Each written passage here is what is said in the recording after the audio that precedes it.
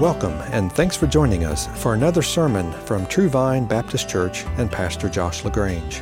This week, Pastor Josh continues his series covering the book of Romans. You can join us by turning in your Bibles to Romans chapter 1 as Pastor Josh delivers his sermon titled Set Apart for the Gospel, Part 3.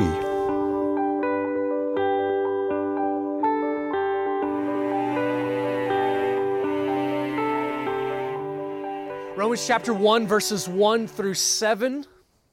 Let's read the section here, but primarily today we're focusing on verses 5 through 7 and working through the truths that God has for us there. So beginning in verse 1. Paul, a bondservant of Christ Jesus, called as an apostle, set apart for the gospel of God, which he promised beforehand through his prophets in the Holy Scriptures concerning his Son, who was born of a descendant of David according to the flesh, who was declared the Son of God with power by the resurrection from the dead, according to the Spirit of holiness, Jesus Christ our Lord, through whom we have received grace and apostleship to bring about the obedience of faith among all the Gentiles for His name's sake, among whom you also are the called of Jesus Christ. To all who are beloved of God in Rome, called as saints, grace to you and peace from God our Father and the Lord Jesus Christ. Please bow with me and let's ask for our God's help. Oh Lord, right now, as we open your living word, Father, there's great things that could happen or nothing that could happen. Nothing in the sense that we be bored or uninterested, unconcerned, prideful, so wrapped up in ourselves that, Father, we're just not submitting to you and not bowing to you. But God, I'm just begging that will not take place. God, I'm begging that you will come and do the miracles that your word does in the hearts of those who submit to you, in the hearts of those who believe. God, you tell us your word is always accomplishing. It's sharp. It's always cutting in some way. It's always doing something. But God, we know you're going to get glory in the end, even by those who rebel against your word, despise your word, and have hardened hearts towards it, because in the end, you will be shown to be victorious and glorious over all of your enemies. But God, that's not what we want. God, we want to give you glory this morning by seeing who you are, knowing your truths, worshiping you, rejoicing in you, loving your word. And so, God, I ask, with what we're going to see today, with the truths that you have for us, God, we beg, show us things we've never seen before and bring us to feel the weight like we never have before. Bring us, God, to rejoice in the gift of salvation, in the work of Christ, Lord, in a way that we have never seen it before. And God, I pray for all of your sons and daughters, those who have repented of their sins, trusted in Christ to be saved. Please make this a day that we're pierced and we're grown, we're convicted and strengthened and encouraged. But God, any in this room that up until this moment, they have rebelled against you and resisted salvation, I just beg, God, that you'll win in this time, that you'll melt their hardened hearts and bring them to faith in Christ. Help me, God, to preach and all that means. Protect me, enable me, give grace, and all of us, oh God, who are here to receive your word, please bless. Please protect this service, oh God. Glorify your name. We ask it through Christ. Amen. Once upon a time, the prince of a kingdom was looking for a bride. Now, this was no Ken doll, sissy prince. Okay, this was a bearded, burly, masculine, carrying a sword kind of prince. I want you imagining the right thing here, okay? The prince searched within the gates of the royal city, seeing all the beautiful young ladies, many who longed to be the queen, the wife of the prince, and he considered them. But the prince then walked outside the gates. He walked into the impoverished sections of the kingdom. the broken, run-down projects. And there he saw a young woman living homeless, living in filth, smelling of filth, living a life of disregard for herself and foolishness. As the prince looked on this woman, he felt compassion. He felt a longing to show mercy, and he said to his nobles, "This is her, this is who I want to marry." Well, the nobles, taken back, they pulled the prince to the side. They began to try to reason with him. Now, prince, now think this through here. First of all, we just checked her criminal record. There's a warrant out for her arrest. She's a thief. The prince said, "I'll serve her prison sentence in her place. In fact, this will be great. This will help win her heart to want me and love me." And the nobles thought, "Oh, okay, no. Think about this. She's not worthy. I mean, if she doesn't want you already for who you are, if she's not interested already, then she's not worthy for you. She's not living in a way that is befitting what it means to be queen." He said, "I can make her worthy." "Prince, she's living in filth. She's unclean." He said, "I can make her clean." They said, "Don't you want someone whose character is befitting what it means to be your bride? Don't you want someone who will appreciate all of this?" He said, "I can love her so that I help form her character. I can help her to see the glory of what she will be getting." See, I don't just want to deliver out of poverty. I don't just want to make her my bride. I want to give her the kingdom. I want to bring her into all that it means, all of the glory of receiving a kingdom with me. Friends, as we've been working through these early verses of the book of Romans, we've been seeing how the gospel sets us apart and how the gospel brings us into all of the fullness of all of the goodness that God wants to give.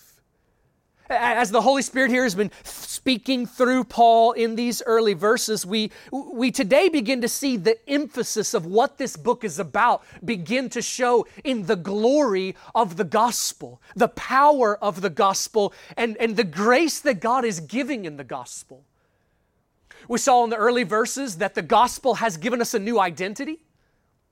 We saw last Sunday who the gospel is about, the subject of the gospel, that it is about Christ.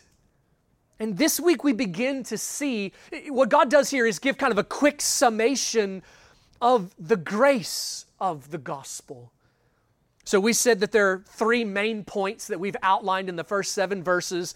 The identity, the subject of the gospel. Today we come to this part that I've titled the gospel's amazing privileges. Maybe another way of saying that is what God gives when He gives salvation. Or maybe another way, amazing grace, how sweet the sound that saved a wretch like me. God has come to an unworthy people and lavished grace. This grace is the grace of the gospel, purchased by the blood of Christ and brought to us, applied to us at the moment of conversion. So if you're taking notes with us and you've been tracking thus far, today's will be point number 3 in this section, the gospel's amazing privileges. There'll be 6 subpoints underneath these. I'll give them to you as you go. The very first one we're going to see is we have received grace. Look at verse 5 with me again, and look at just that first phrase. He just got done talking about Christ, and he says, through whom we have received grace. When God saves a soul, what does He give to that new son or daughter? Well, there's a long list. There's no place in the Scripture that God has this chapter. He says, here's all the things that God gives. Various places in the Scripture, especially the New Testament, will sort of give a few here and a few there, and there are some listed here in this first section. You know, as children, when we first come to know the gospel, we focus on kind of just the most basic. God saves me from hell, gives me heaven. But there's so much more, and God wants us to come to know the fullness of what He has done for you in Christ, what he is doing right now, and then the hope of the future, the glory of what is to come. In fact, there are even places in the New Testament where the apostles are praying for believers. And by the way, we're so tempted to pray for the wrong things all the times. We're tempted to pray for all these kinds of earthly things. I want to have a nice life, nice, comfortable, rich, comfortable kind of life. When we see the Scripture telling us what to pray for, there's a priority. There's always this big, weighty reason. When the apostles pray for believers in the New Testament, we see this repeated pattern of a prayer that believers would come to know the surpassing riches of what we have in Christ. Paul in Ephesians prays for those believers, and he's praying, he says, I want you to come to know the glory of the inheritance of what is to come. Why? Like, of all the things that could be prayed for, why come pray that we would grow in this knowledge of the riches of the inheritance of what is to come? Friends, the more you come to know, understand, and feel the weight of what God has done for you in Christ, what He is doing for you, and the glory of what is to come, you will never be the same. It is a perspective-changing, gratitude-creating, zeal-producing thing to see the depths of what God saved you out of. That's why you need sermons on hell. What God is bringing you into, that's why you need sermons on heaven and the kingdom to come. And when we see these things, this is a transforming effect. Friends, have you met the Christians who they are so filled with zeal that it just oozes out of them? They live lives set apart for the gospel. They do it with gladness. How do you get that? Coming to see the glory of what God has done for us and what He is doing for us in Christ. In study for this week, I started to make a list. Okay, what are the specific gifts that God has given, is giving, and is going to give us in Christ? I got to 44, and it's all I could think of at the time. I know there are more, but even with that list, all right, so 44 specific graces that God has given, but to think about the weight of that, here's just one item on the list. We are receiving a kingdom. A kingdom. That's one item. I can think of no less than 9 chapters of the Bible that give us some kind of help in picturing what this kingdom is going to be like. When Christ returns, all of the enemies of God are subdued beneath His feet, made a footstool.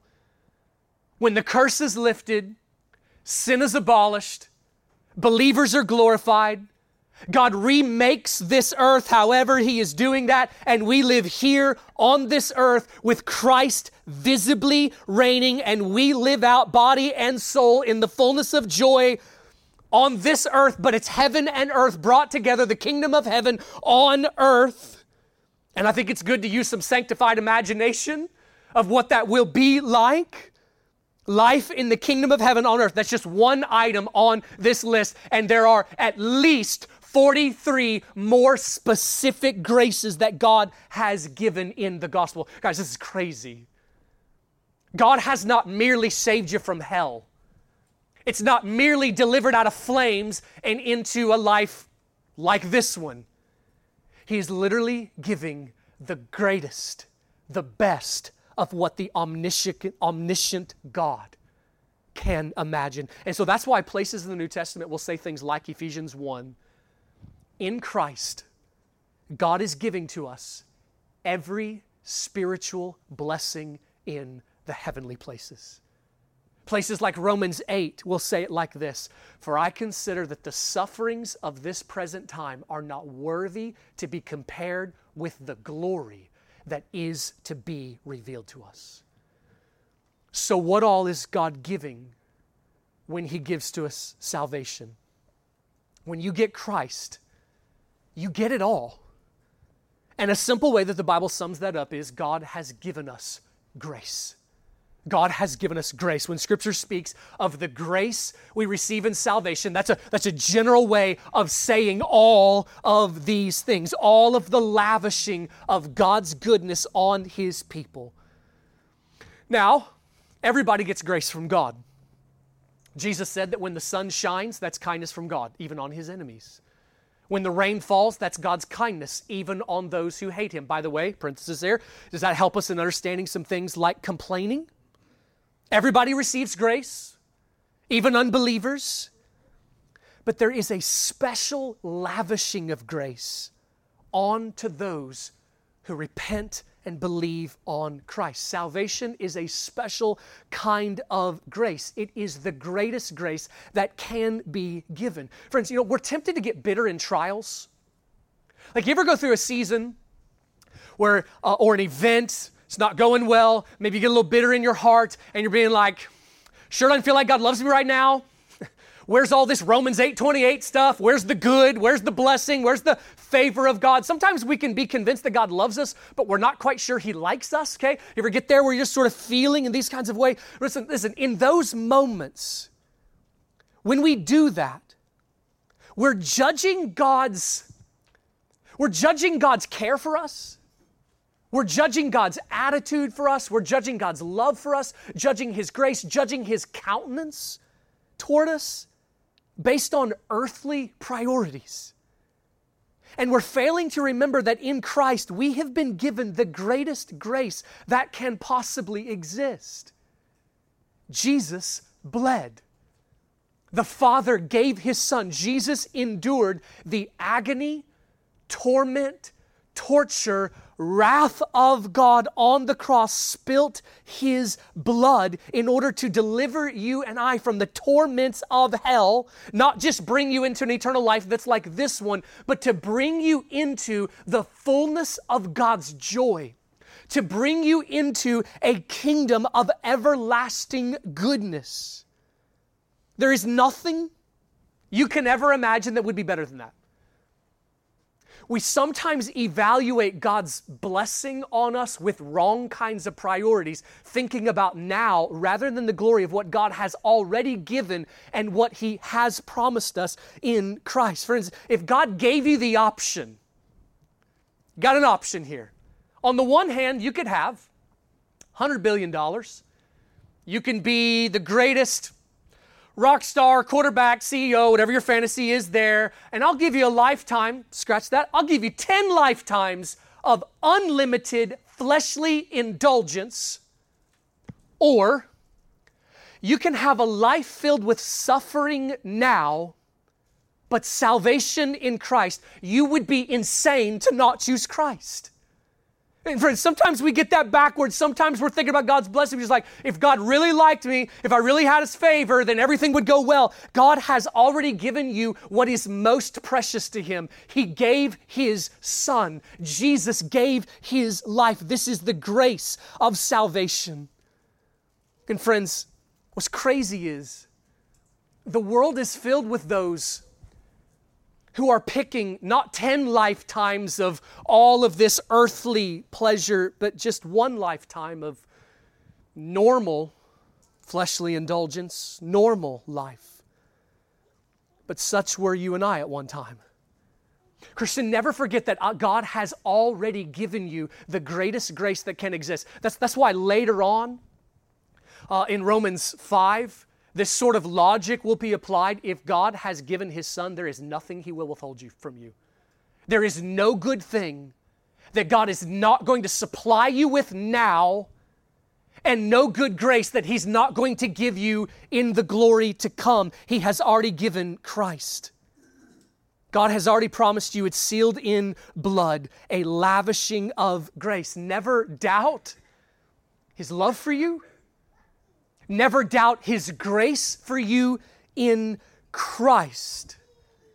Never doubt that He likes you in Christ.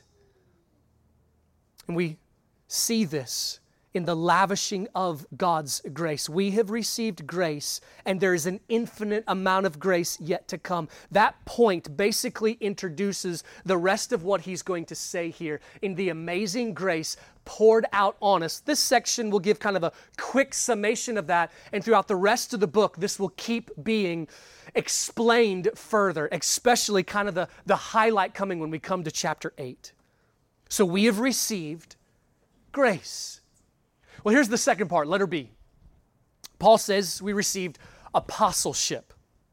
Now, Paul talked about his apostleship earlier in verse 1. There's a reason why he brings it up again here in this verse. It's because of what he's going to say soon after in verse 6. We'll get there here just a second. But before we leave this point, look at verse 5, the way it's worded. So he says, we received apostleship. I believe he's speaking about his apostleship here to bring about the obedience of faith among all the Gentiles.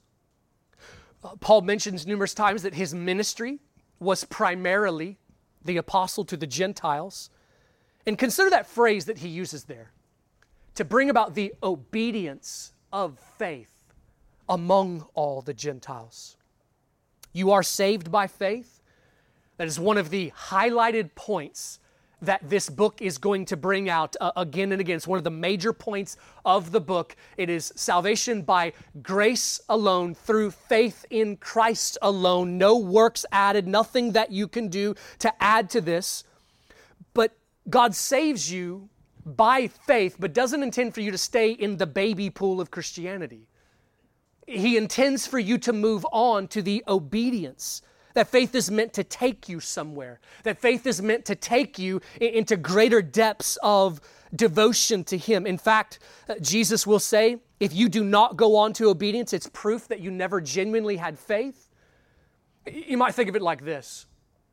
That first moment of you turning to Christ, that first moment where you submitted and trusted to Christ, it's kind of like you're sitting in a canoe and you're docked there on the bank of the river. You've been scared to push off into the current of the river.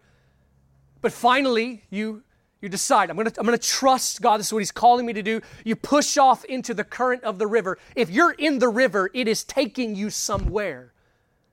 If you're heading nowhere, if you're not heading on to obedience, then what it shows is you've never pushed off into faith to begin with. No, you're not saved by any works or any amount of obedience. There's not a certain amount that you got to get to before God will accept you. The moment that you trust Him, you're made right with Him, forgiven of sins. But the current of that river is to take you somewhere. A disconnect between faith and obedience is as inconsistent as a man who says he's a bodybuilder but never works out. One's just saying things with your lips.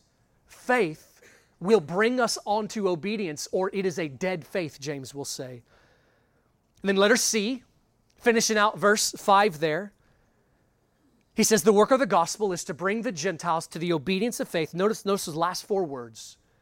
For His name's sake. What God has done in saving you, lavishing grace on you, He has done for His own glory. Now in 4 words there, this is amazing how the Bible does this all the time. In 4 words, God just gave you theology that needs at least 30 minutes of explanation. I don't have 30 minutes right now. I'm trying to keep the flow of thought together. And I think we're going to need to do this numerous times throughout the book of Romans because the Bible's just so amazing this way. In just a short phrase, bam, here is all of this theology just explained. We're going to come back next Sunday and do a doctrinal study. It's the plan, unless God changes my mind this week. Doctrinal study on just this phrase right here, for His name's sake, because from Genesis to Revelation, there is a theme that rose through the Bible here in showing us God wants you to know why He does what He does. When we don't know why He does what He does, we put ourselves at the top of the list of the why. We make ourselves arrogant and puffed up. God tells us why He does what He does, and it is beautiful, and I cannot wait until next Sunday already when we study through those things. So, for now, God does what He does for His name's sake, so that all will see and worship Him for His grace. So letter D, you also are the called of Jesus Christ. So read verse 6. Among whom you also are the called of Jesus Christ. What does he mean by this language of called here? Because we know the Bible uses this word in several different ways. There are times where the Bible will talk about the general call to salvation, like Turn to me and be saved, all the ends of the earth, for I am God and there is no other. God gives that call to all of the earth. That's a general call to salvation. We know that there's a special call that God gives, an individualized Holy Spirit coming to you, calling you by name kind of calling. We'll get to that later on in Romans. There's a call to ministry. So what's he referring to here? Which of these ways? Well, what is talked about in verse 5? Look at it there. Paul talks about his call to salvation and his call to apostleship. And then in verse 6 says, you are too. You are too. This is talking about the overall calling to Christ, which encompasses, friends, all three of these. The general call, the effectual call, and the call to ministry. Christian, you are called to apostleship. Now, that can be a little confusing, because didn't we say in verse 1, there are no more apostles, okay? We said that was a temporary office, a temporary title. So how are we to understand this? Well, there were those that God designated who had an official office of authority called apostles. But do you know who also the New Testament calls apostles? He also calls Jesus an apostle. Why is he called an apostle? Because the word means sent one. And Jesus is the sent one from heaven by the Father. And you are a sent one as well, Christian. There is a way that you are not an apostle like Paul is an apostle. Sorry if you got excited there. Not an apostle like Paul's an apostle. Okay, just like we said last week, you are not a son of God like Jesus is the Son of God. But there is a way that you are sent out by God. There is a way that you have a ministry commissioning on you. You do not have the office of apostleship, but you do have the ministry of apostleship. Friends, there is no one who is converted who is not also commissioned. In the kingdom, nobody is a bench warmer. We're not supposed to be anyway. Everybody's put in. Everybody's given a role. We're all got different kinds of gifts, different kinds of roles, but we're all put in and told to go. Spurgeon said every Christian is either a missionary or an imposter. That might be slightly overstating it, but I agree with his sentiment. Part of what it means to be a Christian, and I challenge you to look for this in your Bible reading. He is here as a part of talking about what it means to be a Christian. Look for what Jesus says in the Gospels. Part of what it means to be a Christian is to take part in the making of other Christians, to be a fisher of men. If we're going to follow Jesus, it does imply that we do the things that Jesus did. Jesus puts a heavy emphasis on this work of ours of helping others to become Christians. If we're going to follow Him, then that means we follow Him in obedience, in holiness, in love, and in this work of making Christians.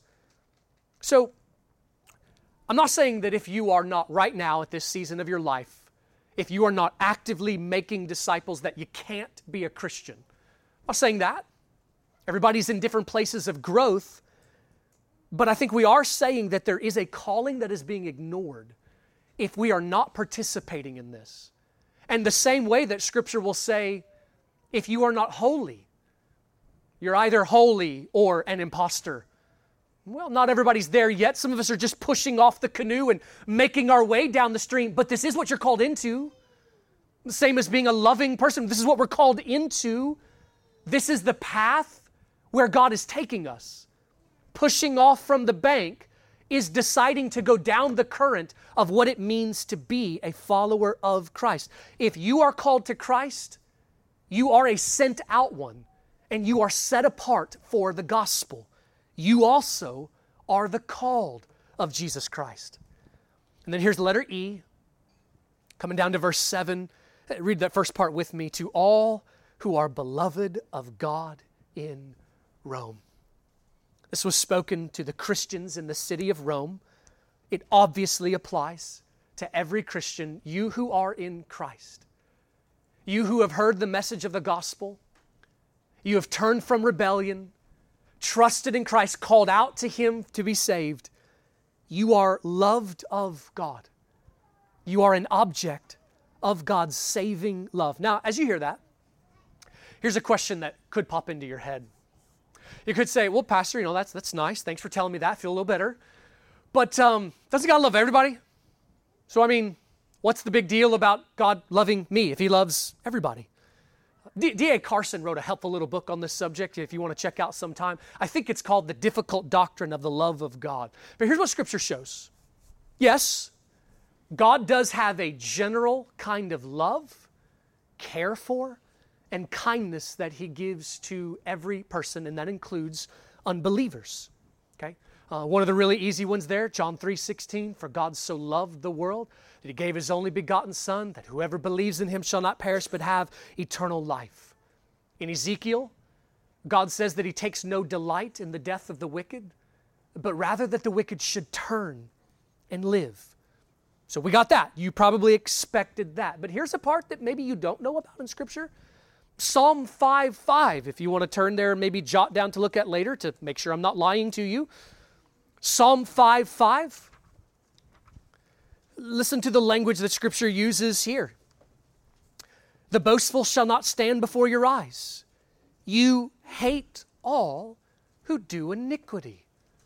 Listen to Psalm 11:5. Maybe that verse was a fluke. Psalm 11, verse 5. The Lord tests the righteous and the wicked, and the one who loves violence, his soul hates. And friends, we could keep going. You may not have heard that one in your kids' Sunday school class growing up, and there's a reason. It's not convenient. It doesn't fit in the little box that sometimes people want to shove God into and tell him, you're supposed to behave like this, how I tell you to. So how do we put these things together? Well, friends, God does have a general love, a general care for, a kindness that he shows to everyone, even to the wicked who reject him. But friends, you also need to know that God has a wrath. God has an anger. God has a just and righteous kind of hatred towards the wicked who resist him. Both can exist at the same time. Right? You and I are finite creatures, and we're capable of loving someone and being furious with them at the same time. We're dust mites before God. God is infinite. God is capable of having a general kind of creator's love for anyone, everyone, a care, a desire for their good, and at the same time have wrath and a fury over their sin, a disgust over their wickedness. And so God shows grace to all. God has a creator's love for every soul, but this is the point. There is a greater grace. There is a special grace. There is a special love that God sets on his people. Christian, you who are confident that you are in Christ, before you were even created, God started loving you. God set his love on you before you were made. The Bible says that God knew you even before you were born. He designed you in his mind. He began to love you even in eternity past. God chose to work in your life. God chose to put you in a situation where the gospel came to you. God chose to pour out grace on you. God chose to send his Holy Spirit to come to you, to do like we saw this past Wednesday night in Acts 16 when God came to Lydia and opened her heart to take heed to the gospel. You are loved by God. That love began with him initiating this. 1 John 4:19, we love because he first loved us. Friends, like that opening illustration I used of the prince seeking for a bride. God doesn't love you because of your attractiveness. God doesn't love you because of any amount of religious good works that you've done. He doesn't love you because you're just so awesome. He just can't live without you. He doesn't swoon or he didn't fall in love with you. He chose to set his love on you. That's what we mean by when we say that God's love for us is a gracious love. It's a love that comes out of grace, if that makes sense. We don't love God out of grace. We love God because he's worthy. He is worthy of all worship, all affection. He is worthy for all angels, all demons, all humanity to bow and cry out to him that Jesus is Lord. He is worthy of love. And part of what the Bible is telling us, when God sets his love on us, it's an act of grace that is not deserved. So yes, God loves everyone in a general kind of way, kind of like I'm supposed to love my neighbor, which is everyone I come into contact with. But I will never love anybody from the community as much as I love my wife, or with the same kind of love as I love my wife. Nobody's getting that kind of passionate love but her. And the same was with my kids. They only get my fatherly, protective kind of love and an intensity of love. The love that I have for my family is a greater love, and it's of a different nature than what I have for everyone else. Friends, God has a general love for creation, but there is a special kind of love with a special kind of intensity, and it's a special nature of love that he has for his people. It is a love whereby he gives all of the best to us. Christian, the love of God is set on you. You are beloved of God. In Christ, you're in covenant with God. He has promised loving kindness on you now. His loving kindness is going to continue through the rest of your life. He's never going to remove it. His loving kindness is promised to you, resting on you throughout the rest of this life and then into eternity future. Romans 5:8, God demonstrates his own love toward us, and that while we were yet sinners, Christ died for us. He came to us when we were not lovely. He comes to the unlovely, sets his love, and transforms them into lovely. Friends, you and I, believers, are in a process of God transforming us, making us into what is lovely. But we're not there yet. You've been saved, Christian, not because you deserve it, not because you're worthy, not because you earned it. You've been saved by grace. This is what is meant by grace. It's undeserved. It's unmerited. Look over with me for just a quick second to chapter 4 of Romans. I know we're getting ahead of ourselves a little bit here, but there is a point that we need to see. Defining terms even at the beginning is helpful. Look at chapter 4. Let's read the first 5 verses there. And this is going to be important for what I'm going to share with you in the next subpoint here. So start in verse 1, Romans 4, verse 1. What then shall we say that Abraham, there's a biblical example, our forefather according to the flesh is found? For if Abraham was justified by works, he has something to boast about, but not before God. The argument being made here is we are saved by faith and not by works. Abraham is used as an example. Verse 3, for what does the scripture say? We're now quoting Genesis 15. Abraham believed God, and it was credited to him as righteousness. Verse 4, now to the one who works, his wage is not credited as a favor, but as what is due. Meaning this, it's not grace if you earn it. You go to your job, you earn a paycheck. That's not grace. That's wages. That's what is due. When God is using the word grace here, this is something that is unmerited, undeserved, a gift. Verse 5, but to the one who does not work, but believes in him who justifies the ungodly, his faith is credited as righteousness. It will be one of the biggest points that this book makes. Multiple chapters will be spent fleshing this out. You can never be right with God based on your performance, your law keeping, how religious you are, how attractive you are, how golden your heart is, how many religious things you try to add in. You can never give enough, do enough, be awesome enough to earn or be worthy of salvation. Salvation comes as a gift of God's grace.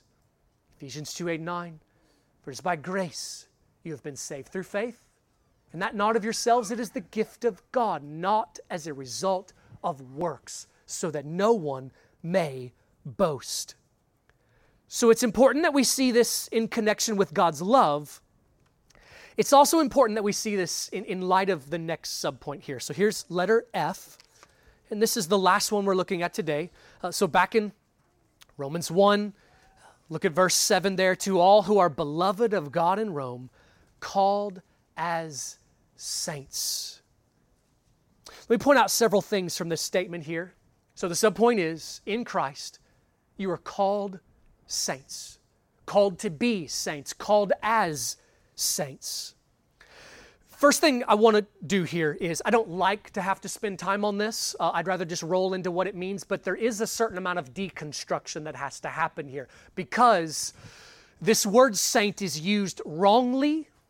Many of you may come out of backgrounds where when you hear the word saint, you're thinking something you were taught, and it's not what the Bible teaches. So we got to do a little tearing down some walls in order to build up truth here.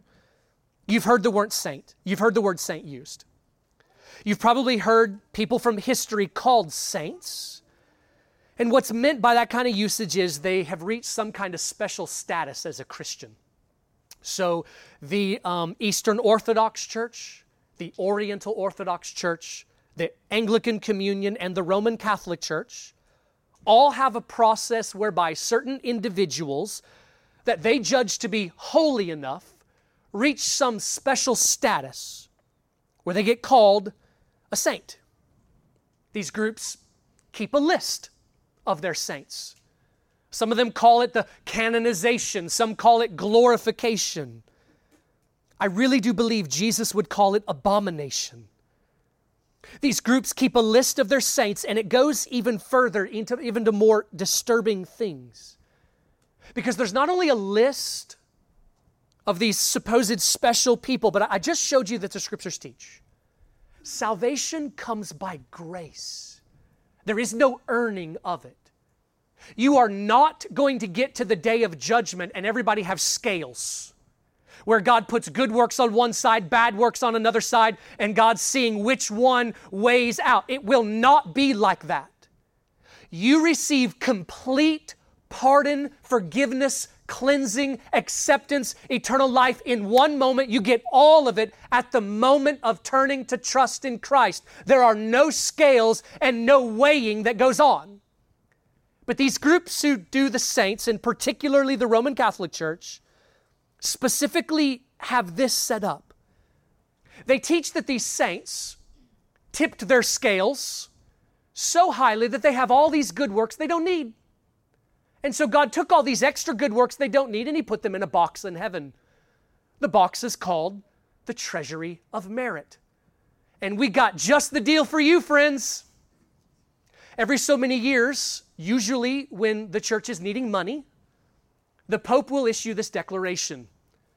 You can come and buy some of the good works of the saints. What a smoking deal. You give us some of your money and voila! Here you go, good works of the saints counted to you to tip your scales, and you will get fewer years off of the imaginary purgatory if you will just give us all of this money. There you go, buying your salvation. Friends, in light of what you see in Scripture, does it not make you want to puke? Can you not see the greed? Can you not see the false religion? Can you not see the lying? Can you not see? This is not a light thing. This is why we speak of these things. It's not okay. This is what Jesus condemned when He said they teach as doctrines the precepts of men. And so in light of that, do you see that verse 7 here? Look at it with your own eyes. I don't want to tell you this is the Baptist way of looking at it. This is Scripture. This is God. With your own eyes, do you see all believers are called saints? If you are loved of God, you are called to this. There's not a special status of Christians. And friends, that includes preachers, missionaries, pastors, evangelists, none of this. In fact, you'll see Scripture speak against the venerating of humans. You'll see apostles in the book of Acts have someone bow down to them and they say, "Stop it. I'm just a man." The venerating of humans to a special kind of status is opposed to Scripture. There is a level ground at the foot of the cross that includes all church leaders, missionaries, even the Billy Grahams and the John the Baptist. We are still on the same status as Christian, called as saints. And so what does it mean that we're called a saint? It's easy to get so wrapped up in what it doesn't mean that we sometimes neglect what it does mean. God teaches something amazing here. The word saint means holy one. The word for holy in Greek is hagios. The word for saint is hagios. It's the same root word, just a suffix added to it. This is what you are called in Christ, a holy one. You've been made holy. You've been set apart to God. Like under the old covenant, when objects would be consecrated, they would be sprinkled with blood in a symbolic act that dedicated them to God, set apart, other than. Christian, you have been set apart unto God. You have been declared holy. You have been sprinkled by the blood of Christ. You have been dedicated unto God. You know, under that old covenant, there was a whole list of things that were holy. We had all that section in the end of Exodus and the book of Leviticus. There were objects that were holy and could not be touched by the common people. There was furniture for the temple that was holy. The temple itself was holy. Remember that holy place, that room? It was so holy that only a Levite entering for a specific job was allowed to walk into that room. And then there was the most holy place, a room that was so holy, dedicated unto purity to God, that only one man, one day a year was allowed to enter, and not without blood. Objects like the Ark of the Covenant were so holy that there were times men died from profaning it by reaching out to touch something that was holy. In this new covenant, all those things are gone. They no longer exist. Do you know what the only thing spoken of as on earth that is still holy is? It's Christians. It's the church, not buildings, not this building. It's God's people. Christians are called holy. And so the significance of the New Testament calling you a holy one means this: with the same fear and trembling that people treated the holy objects under the law, we should have towards sinning in these bodies that have been set apart unto God. This is why 1 Corinthians 6 will say that your body is not your own. You do not belong to yourself. You have been bought with a price. Therefore, glorify God with your body. This is who you are in Christ. And friends, later on in this book, huge points will be made to show you this. We must see this as our identity. You who are in Christ are no longer just sinners. Now, don't misunderstand me. We still sin. We are still sinners. But that is no longer our primary identity. Our primary identity is that of belonging to Christ. If we keep sinner as the primary identity of our lives, guess how we'll live? But with us seeing that we have been called into something and God has given you a new identity. You are sons and daughters of the living God. You are purified, cleansed, made new. You're new creatures in Jesus Christ. You are called as saints. All of this new identity, what it will begin to do is we'll raise our standards. We'll raise our expectations of ourselves. We will decreasingly settle for the defilement of sin and increasingly strive on to obedience. Christian, in Christ you have a lot of titles. This is one of them. Make it one that sticks in your brain. Make it one whereby you begin to see yourself in this way. You are someone who has been set apart unto God. Let us live like it. Christian, you're a recipient of grace. You are loved of God. Live like it. Live like it. Be holy. Live as someone who feels the gratitude of the lavish grace that has been poured out on you, and live like someone who knows you are loved by God. You know, sometimes we get to thinking that it's more holy for me to slump my shoulders and slumber along through life, hating myself because of feeling the guilt of my sin. Jesus didn't save you to feel like that. He pardoned you of your guilt. He cleansed you of your sin. And part of what Hebrews says is He's cleared your conscience to live as someone who knows you're loved by God.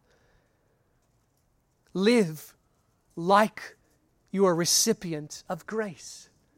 And friends, if anything we've looked at today has been helpful, if you feel in your heart a deeper gratitude for your salvation, you're starting to see why it is so critical that we understand our salvation as Christians. You don't know who you are without it.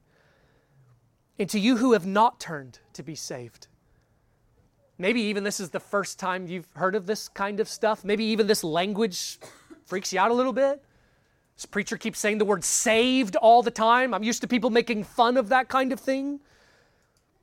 All I know to say is, friends, who cares what any celebrity or pope or preacher or Jim Bob at work says? All that matters is what God says. And if you will pick up His Word, if you will pick up His Scriptures, you will see from cover to cover God calling out to the earth. Turn to me and be saved, all the ends of the earth, for I am God and there is no other.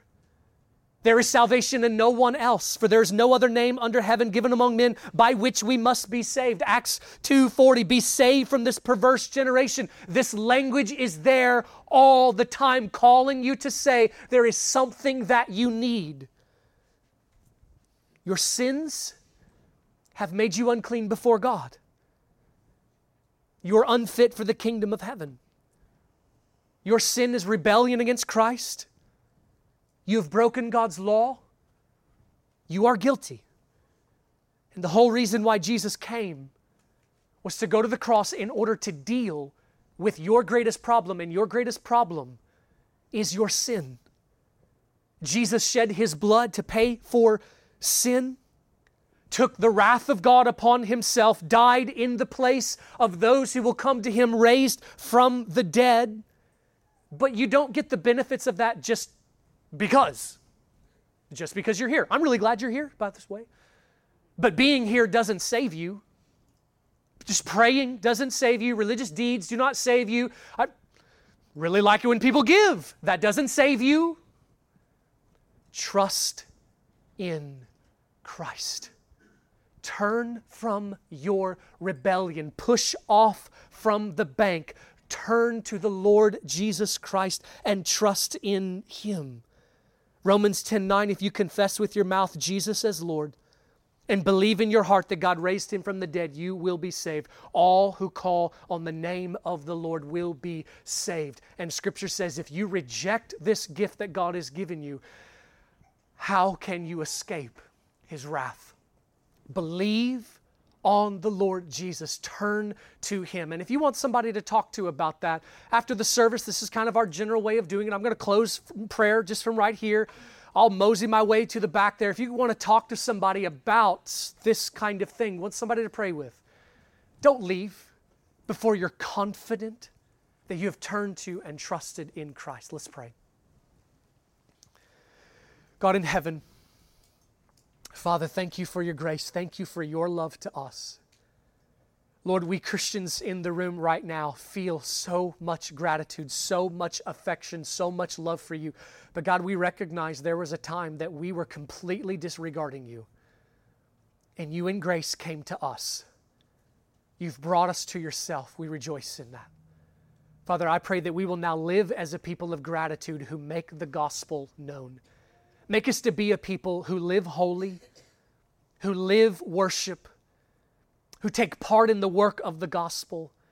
And Father, I pray for any, Lord, that has not yet trusted in Christ. Please, God, I pray today would be one of the most miserable days of their life of conviction and guilt and weighing on them, not because we enjoy their discomfort, but because they need You. Please, God, make them to know that they need You. Please give grace on us, O Lord. We love You. We pray these things through the name of Christ. Amen. Lord bless you. Thanks for listening, and we hope you enjoyed Pastor Josh LaGrange's sermon titled Set Apart for the Gospel, Part 3. Tune in again next week as we continue through God's Word at True Vine Baptist Church. We also invite you to like our Facebook page, follow us on Twitter at TrueVineIND, or visit our website at true-vine-baptist.org.